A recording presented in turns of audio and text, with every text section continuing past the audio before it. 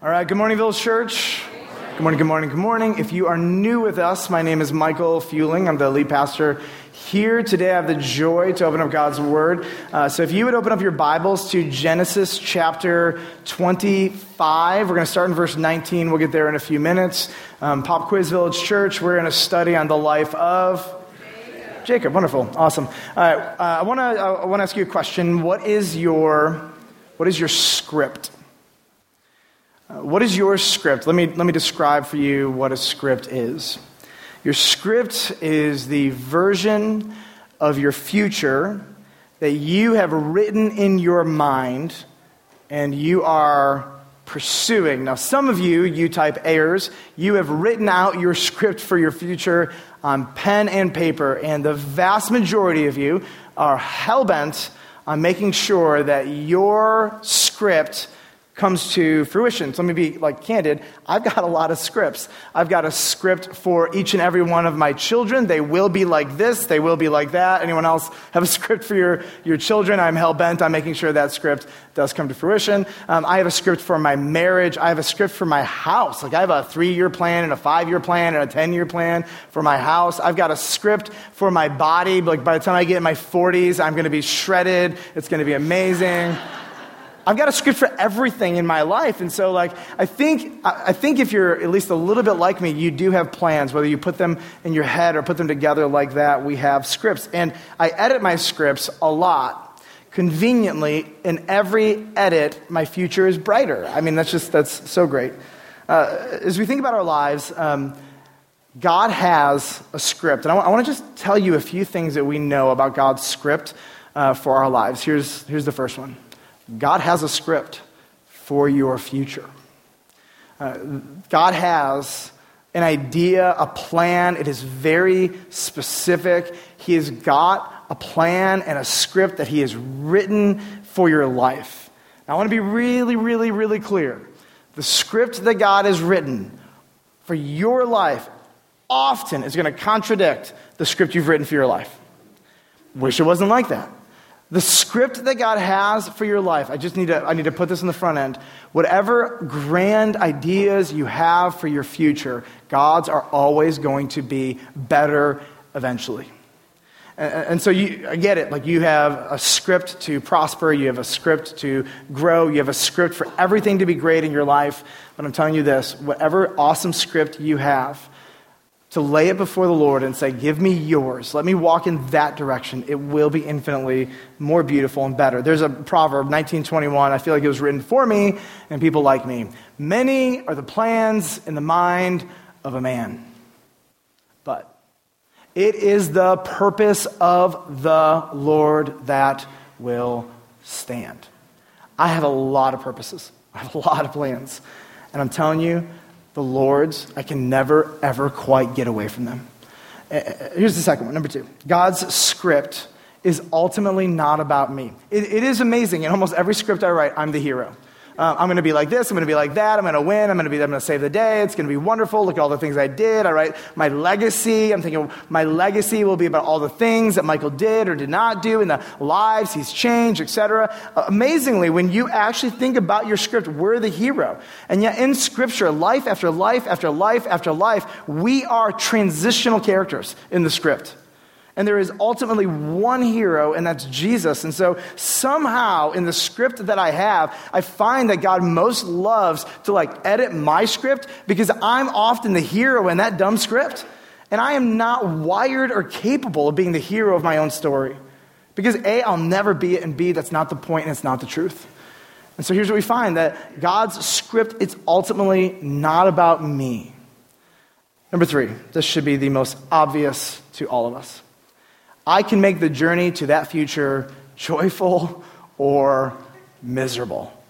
Do you ever watch somebody and you're like clearly I know what God is doing in your life, and they refuse to bend the knee. They're just I will do it my way, and they make their lives an absolute train wreck and a complete mess, and it's you just can't get away from God's script. But here's the deal, between this day and that day, we do have the opportunity to create for ourselves unusual joy or unusual misery. Now, the first message in this series in Jacob is called Grappling for My future, because this, in every single story in the life of Jacob, he is constantly trying to grapple and fight for something that is not his. Now, here's a definition of grappling. In hand-to-hand combat, grappling is a close fighting technique used to gain a physical advantage, such as improving relative position or causing injury to the opponent. Grappling typically does not include the use of weapons, and I love this part right here. Simply putting yourself in the dominant position.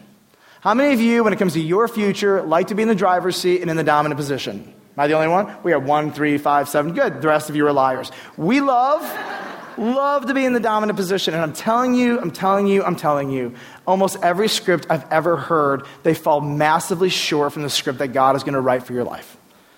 And here's how I know. Because, again, we're always the hero. And it's always for our ease. It's always for our comfort, despite the fact that it might be at the cost of someone else. And here's what I've learned. That I love to put myself there. And here's a principle I think that will guide us this morning. You can't change God's script for your future, but you can make your life miserable on the way there. You can do that.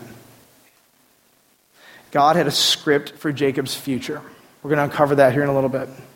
And Jacob was a part of a larger plan that God was going to use to bless the entire world. But hear me, Jacob would grapple with anybody and anything if it stood between him and his script for the future. In the process, here's what Jacob would do. He would make his life miserable, and he would make everyone else's life who encountered him miserable in the process. And let me give you a really quick so what. Some of you right now, you're going to hear the story of Jacob, and you are immediately going to identify. And you are immediately going to realize you are the grappler. You are the one who is constantly pushing against God, and you are constantly trying to get dominant positions so you can secure your ideal future. And I want to just give you a huge encouragement on the front end. I could say ridiculous things like stop it or grow up. But what I want to say to you is, I promise you this. God has something much more beautiful for you, and even though it might be harder at first, or maybe even for the rest of your life, you will never, ever, ever regret following God. Ever. There will not be a single human being who gets to heaven who says, God's plan was okay, but if he just would have listened to me, things would have worked out a lot better. He's smart and all, but I definitely have the edge to him. All right, Genesis 25:9, as we orient ourselves to the book of Genesis, let me help you get a couple things in play in your head. Some of you are newer to Genesis. Some of you, it's your first time joining us. The word Genesis means beginnings. And Genesis is the story of the beginnings of the things that are the most important to God. So it's the beginning of people. It's the beginning of relationship with God from humanity, between God and humanity. It is the beginning of marriage. It's the beginning of sexuality. It's the beginning of children. It's the beginning of creation. All of these things that are of high value to God, their beginnings are told in this story. There is one entity that is of unique importance to the heart of God. And its story begins in Genesis 12 and actually goes throughout the rest of the Old Testament. And Genesis is the story of the beginning of the nation of Israel.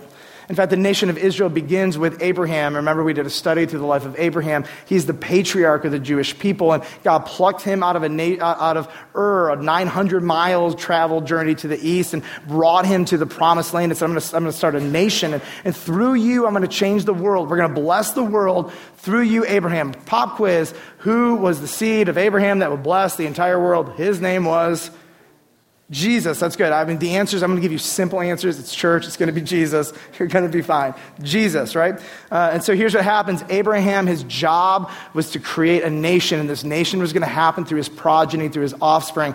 Abraham had, who is his son? His name was Isaac. And Isaac took the promises of God to Abraham. He owned them personally, and Isaac would hand off the promises of God to the next generation, Abraham, Isaac, Jacob. Genesis 25, we're getting now to the birth of Jacob, and we're starting a series on his life.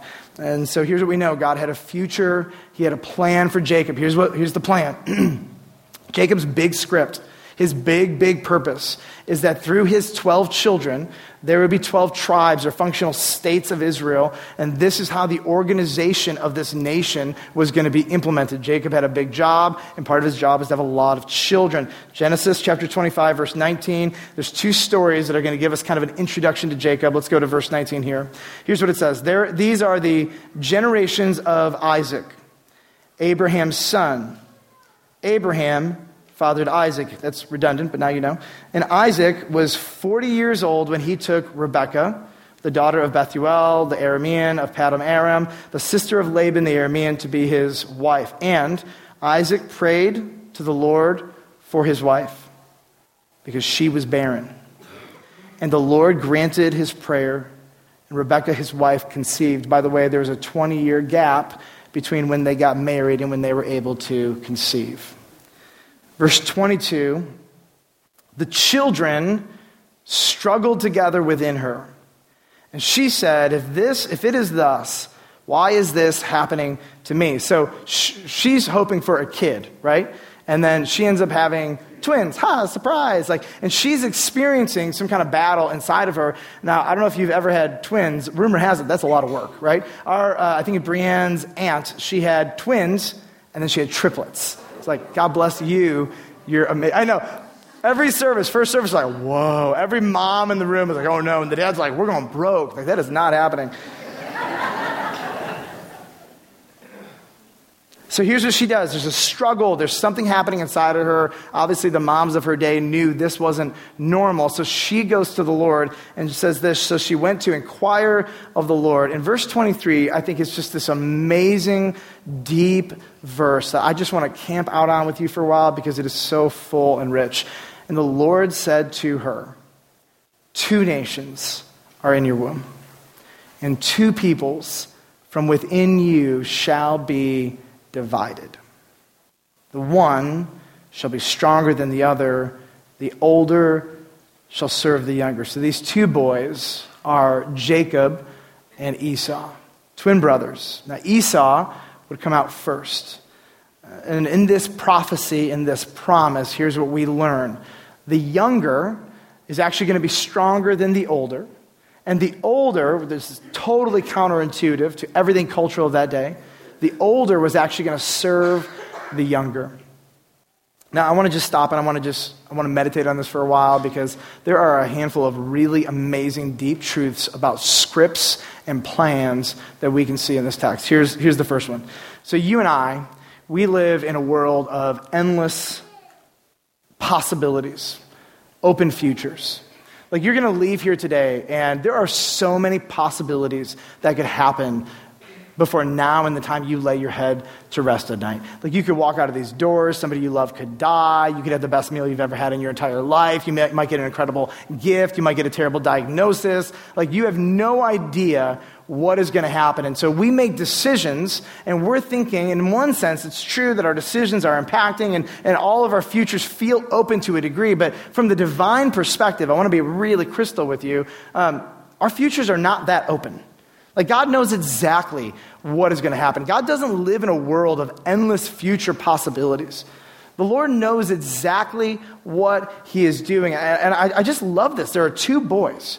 And each one of these boys, the Lord has a very specific script for each one of them, to the point where God has predetermined, right, that each one of these kids are going to grow into and represent nations that are going to have a huge impact on the world. Here's number 2. You may not know God's script for your children, but I want you to remember this prophecy came to a mother, and mothers love their children. Amen, moms, right? And you want to know God's future for your children, do you not? As long as it's your future for your children, we really want to know it. But here's this. Be certain that God has a script for every single child. I just love this. Like, every child, God has a unique script because he loves them. He did not make any child arbitrarily or randomly or accidentally or haphazardly. Like, the Lord is so detailed. And so I love this. I've got 3 little kids, and there is a will of God on their life. There is a script that God has designed them for a beautiful purpose. And I get to kind of just try to help them figure this out and walk into it. And my hope is they don't grapple with God in the process, that they see the heart and the mind of God, that it is good, and they follow his will rather than being a Jacob and grappling. But I want to come back to this point again, number 3. God is up to something bigger than these two brothers, is he not? And when I get to my children and I think about my little kids, like it's not ultimately about my children. It is about something bigger than them. They are going to be transitional characters in the story and the script that God is writing. And I want them to not make their life and everyone else's life miserable in the process. Here's number 4. Every promise, every script that turns out for your joy will come with corresponding difficulty. I'm going to give you a statistical percentage that I'm going to make up on the spot. 99.73% of all the great things that God has for you in your future are going to come with a corresponding difficulty. And I'll share with you just a few examples. This happens all over the pages of Scripture. You have enslaved Israelites in Egypt. What do they want? They want their freedom. They want vengeance against Egyptians, and they want their own land. And so God says, all right, you're free. What are the corresponding difficulties that come with that? The Red Sea, Egyptians hunting them down, 40 years in the wilderness, and by the way, you're all going to die before you get into the land. The wilderness Israelites, they're sitting in there, and then God's like, I've given you this land. It's going to be amazing. I want you to go into the land. It's going to be yours, this great blessing, this great promise. What a beautiful script. I'll take a whole nation. What were their ensuing difficulties? Evil Canaanites, battles, death, testing, the loss of husbands and children, left and right. Every blessing has a corresponding difficulty. David, you're going to be king. He's like, 13 years old, something like that. David's going to be the king of the nation of Israel. Now, this is a huge responsibility. So what are some of the corresponding difficulties? Spears, attempted murder, fleeing for his life for 10 years in the wilderness, heartache, betrayal, and every single one of his children ultimately failing in their relationship with God. Like every blessing in front of you is going to have a corresponding difficulty. I know that Americans love and we say health, wealth, and prosperity. God wants to give. That's just not true. It's just not true over and over and over again. Here's what is true. When there are good things, there's corresponding difficulties. Jesus says, I will build my church. Go, make disciples. I'm going to bless you. My church is going to get big. It's going to be awesome. I mean like the global church over the last 2,000 years. What are the ensuing difficulties? Martyrdom, beheadings. Do we go on and on and on? Death, bloodshed. Every great thing that God is going to do, every great blessing in your life is going to come with a corresponding difficulty. If it's easy, we take it for granted, is it not? If it's easy, we become entitled. If it's easy, we don't need God. I think this is why God does that. God, yes, he's got a script and he's got a plan, but if it was easy, we'd just walk into it and we would ignore him for the rest of our lives. For Jacob, Esau was going to be his test. And for Jacob, Esau and his temperament are going to push him and his character to the limits. And here's the question. Will Jacob stop fighting God? That's going to be the question. We're going to give you a few weeks before we get there. Verse 24. The story goes on. When her days to give birth were completed, behold, there were twins in her womb. Wow, it's like the Lord knows what he's talking about. The first came out red. I don't think he's Irish. Put it out there. All his body like a hairy cloak. I don't know. I've never seen any human this hairy before, so I really do want to know what that looked like. So they called his name Esau. We're going to get into future sermons, names and meanings, etc. Afterward, his brother came out, love this, with his hand holding Esau's heel. So his name is called Jacob. Isaac was 60 years old when she bore them. And here's what the author is doing for you. The author is setting the stage for the character, for the heart of the man. And here's what the author wants you to know. Jacob was a grappler before he was born. In the womb. Here's the idea. Here's Esau, like gestating. Like, I'm just trying to grow, right? And then Jacob is like, no, stop growing so fast. No, blah. Like even in the womb, you have this feisty spirit. And then they're born and Esau's like, I guess I'm going first. And Jacob's like, no, I want to go first, right? Like even from the time he can even think, he is a grappler. Like everything in this kid is wired to fight and to resist whatever God's will is. By the way, it never goes well for him. Ever. Like, nobody reads the life of Jacob and they're like, I want that life. Like, that's not how it works. There's a second story. It begins in chapter 27, and the author literally fast forwards you to the time when these boys, these little babies, are now grown men and they are adults. Here's what verse 27 says.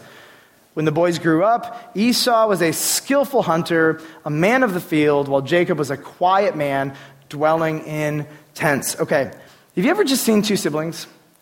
And you cannot believe that they both came out of the same womb with the same mom and dad, right?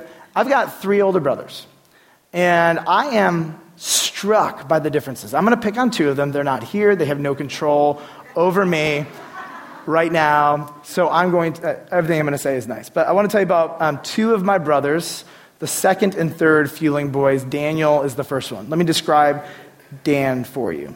Dan is quiet, funny, reserved, an engineer, has a few really good friends, loyal, loves building complex things, can fix anything, most importantly, full head of hair. David is right next to him. David is my oldest brother, I'm the youngest, so one above me. David, same mom and dad, by the way, so I'm told, so I'm pretty sure that's what's going on here. David is louder, intense, sarcastic in a really funny way, really likes to debate, competitive, hard on his sleeve, entrepreneur, has lots of friends, loves building companies, bald. How did these 2, like when we're at family outings, they are so different. But let me tell you, those 2 brothers could fight like no one's business. Perka being the youngest child, you watch the older morons make all the mistakes, and then you say, not going to do that. I'm going to be better than them. But the funny thing is, these differences, they are God-ordained and God-infused. And it's interesting how even the things, when you think about your siblings, right? These things that God has put inside of them can make you loathe them and despise them. Isn't that interesting? Nobody brings out your worst, and I would say few people bring out your best like your siblings. And this is what we're going to find. Jacob and Esau would bring out the absolute worst in each other. Verse 28 gives us this insight into family dysfunction. Here's what it says. Isaac loved Esau because he ate of his gain. But Rebekah loved Jacob. All right, listen, moms and dads, don't do that. This is so stupid. This is so frustrating. When you have a dad who's like, 2 kids, like you, don't like you, you give me food I like to eat, not you. Like, this is going to do a number on your children. Intuitively, we know this. You don't need a psychologist to tell us this.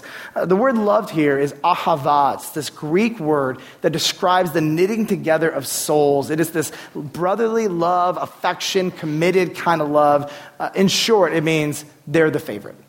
And so this is a really weird, demented thing that the author wants you to know, because this singular reality is actually going to form these 2 young men in very powerful ways. Verse 29, it goes on and says, once, when Jacob was cooking stew, my guess, I'm going to go probably mostly vegetarian. He's a hunter-gatherer, right? And so he's cooking the stew, and it says this, Esau came in from the field. He was exhausted. Esau said to Jacob, let me eat some of that red stew. Literally, can I have just a sip or a swallow? Like, he's not asking for a whole bowl. That's all he's asking for. And he says this, for I am exhausted. Therefore, his name is called Edom, which sounds like red because the soup is red. Jacob said, sell me your birthright now. Couple things. Number 1, what does a birthright represent? A birthright represents favor, blessing, money, property, the vast majority of your father's wealth. It represents a lot. I mean, from the very beginning, Jacob is wanting to be first. The birthright typically should go to the firstborn. The birthright also represents the favor and the blessing and the love of the father. This is a powerful, powerful thing. And so here's what he wants. He wants Esau's future. He wants something that was not probably intended for him. And so in Esau's desperation, I want you to notice this. Esau is literally going to be willing to give up a very, very profitable birthright. But look at Jacob. The idea in the text here is that Jacob is a conniver, and he has been waiting. Like, he doesn't even have to think. He has been waiting for a time to exploit his brother and to take all of his wealth. This is pathetic and low, and I want you to hear me. Once a transaction of this nature happens, relationship over forever. Esau says, I am about to die. Of what use is a birthright to me? First of all, he's not going to die.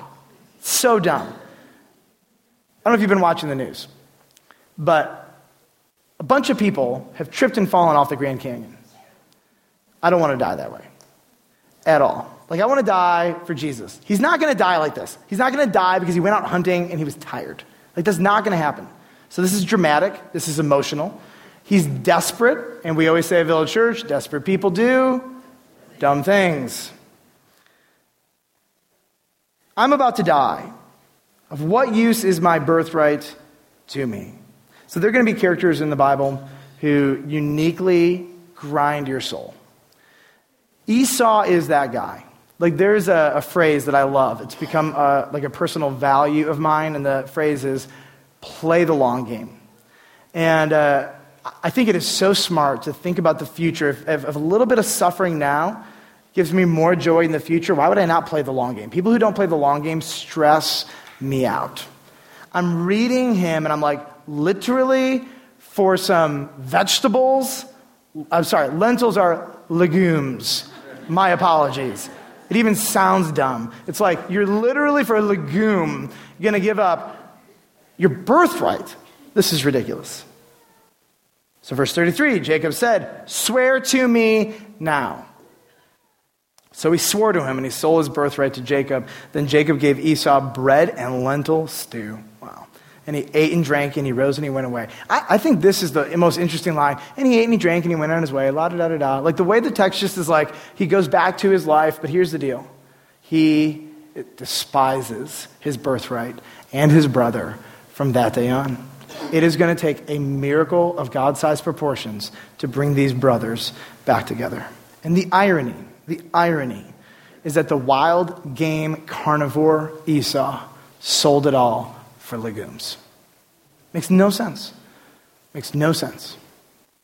So we're going to pause the family drama for this week. I'm going to come back week after week. You're going to watch this family and Jacob grapple and grapple. It's a very frustrating story. It's frustrating largely because when you read about these Old Testament saints, isn't there this piece of you that wants them and expects them to be heroes from the beginning? And every one of them, you read their story and they're doing one dumb thing after another after another.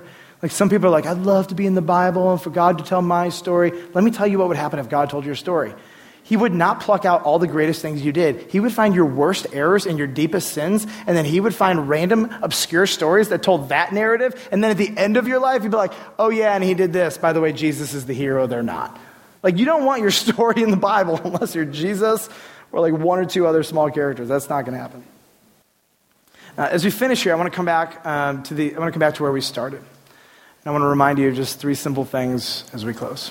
Number one, God has a script for your future. I can't tell you how it's going to pan out.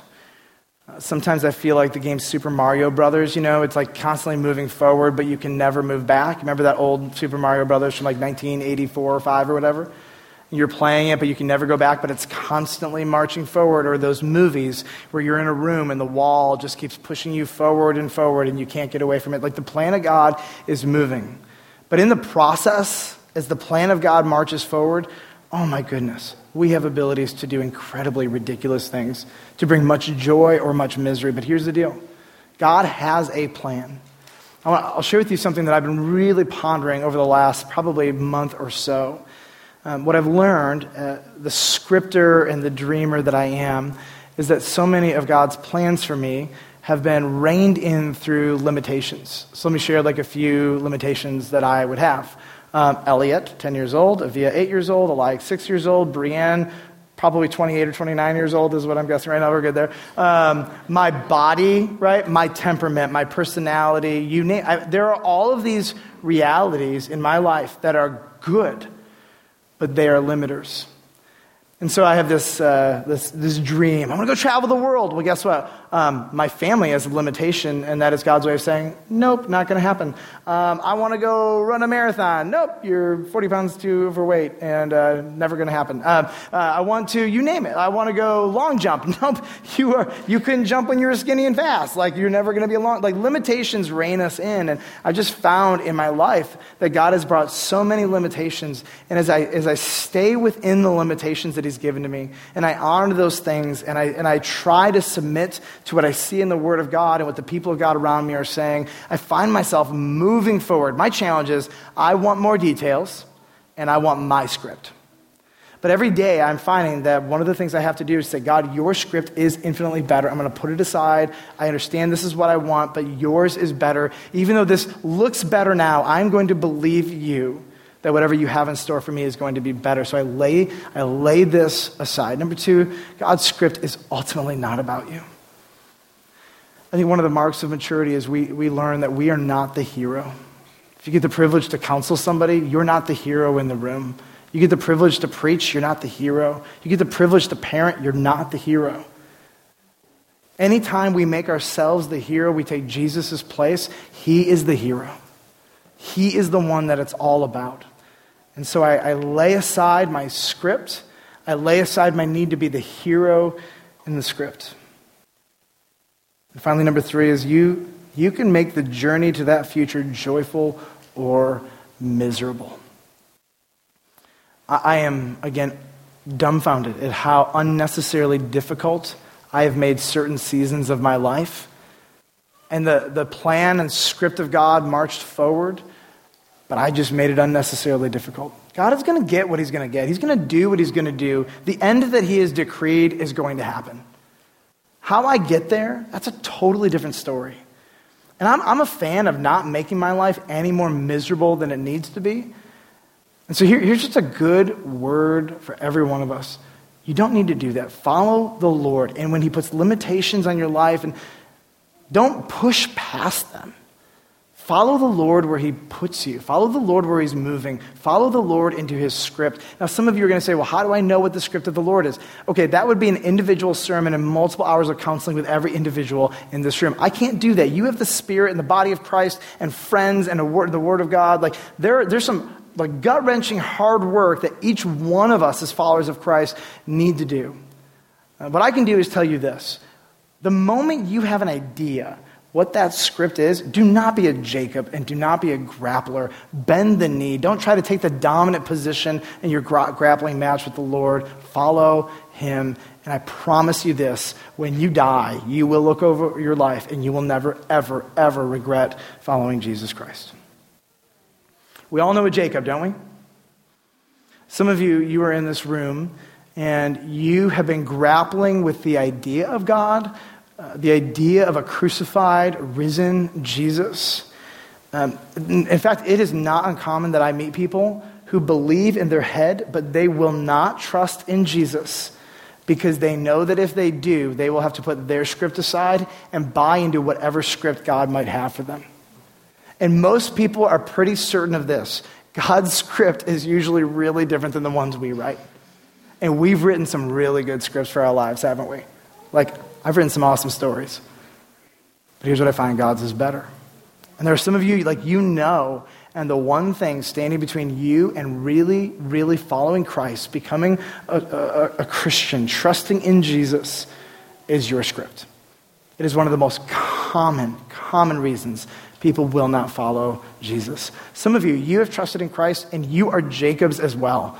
You know what God wants. You love the whole salvation, forgiveness of sins, gives me the Holy Spirit and the Word of God, as long as it's consistent with your script for your life. And there are a whole bunch of, you know who you are. You know, the Holy Spirit inside of you right now is saying, you're a Jacob, you're a grappler, you know exactly who you are. And the word from God is stop fighting. Go in the submissive position, not the dominant position. You do not know what is best for your life. My script is always better. Here's the word, repent, stop, grappling with the Lord. You're making your life and everyone else's life around you miserably difficult. Please come before the Lord and stop. And whether you're the Christian grappler or the non-Christian grappler, the answer, the solution, it's all the same. It's Jesus. You come back to him and you say, you're the hero. I will follow you. I will go wherever you want. I will lay aside my script. This is, by the way, the secret to maturity, to joyful Christianity, to living a life where you're not crushed by all the ebbs and flows and ups and downs as you go before the Lord and say, I can't control all the things that are going to come at me in my life, but here's what I can say. I know following you is going to be best, and I'm going to honor you and give you glory no matter what script you put in front of me. And so here's what we do at Village Church. We come to the communion table most every week. And the reason we do this is because whether you are the grappler who doesn't trust in Christ yet, or you are the Christian grappler, or you are the one who's about to be grappling, or you used to be grappling, every one of us, this is what we need. If you've never trusted in Christ, here's what Jesus offers every grappler in the world. Here's what he offers you: forgiveness. Let me just give you maybe a different insight into why this is so necessary. If you were to go before a judge and you were to disobey all the laws that they gave you and say, I don't care what you have to say, I'm going to go do my own thing, you'd be called a rebel, you'd be starting a coup, you'd be a lawbreaker, right? How much more the King of the universe who designed and created you, and he gives you a script for your life, and you say to him, I'm going to do what I want to do. I mean, you're smart and all, but I'm smarter. I'm going to do my script, right? It's called rebellion. It's called throwing a coup. And it's way worse when you do it with the God of the universe than it is when you do it with a judge. And so here's what happens. Jesus so mercifully and lovingly offers us something. Now, if you've been at Village for a while, I say, there's maybe 10 or 11 things that I say over and over again, every other week. And so I'm just going to bore you and say it again. Here's your options. Jesus pays for your sins, or you pay for your sins. There is no third option. And so we, everyone, me, Michael Fueling, all of you, rebels who are pushing against the script of God. And all of us need the exact same thing. God will deal with our sin, and Jesus in his mercy has basically said, here's the options. You can pay for it, or I will do it for you. And so I just want to come before all of us as we look at Jacob, and here's what we realize. Jacob is a mirror to our own hearts. Jacob's story is our story. It's my story. It's your story. We are grapplers. We look at the future that God has for us and we say, I think I could do better. I'll do this one on my own.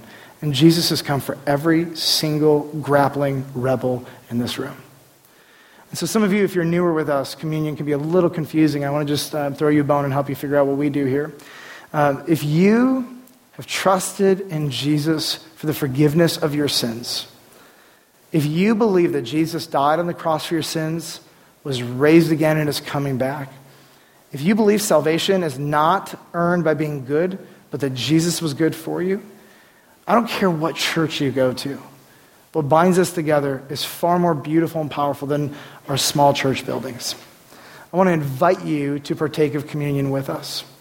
Some of you have kids in the room, and we always tell parents, we're not going to judge you with how you handle your kids in communion. The only thing that we ask is that if your kids have trusted in Jesus, then I want to invite you to let them partake of communion. Some of you are here and you have not trusted in Christ. Maybe you were dragged here. Maybe you're curious. Maybe you're seeking. And here's my simple ask of you. When the elements come by, my ask of you is that you would not partake if you haven't trusted in Christ. The reason I say that is not because we want to make you look bad or stick out. To be honest, nobody will pay attention. But the reason we say this is because when you partake of these elements, the Bible teaches that this partaking is a declaration. It's a declaration of personal belief. And if you don't believe, there is literally no reason to lie, and you have nothing to prove in this room. We are truly just glad you're here, and maybe your next step is not taking communion or trusting in Christ, but you need to sit down and process and get a lot of questions that you have answered. So here's how we do it.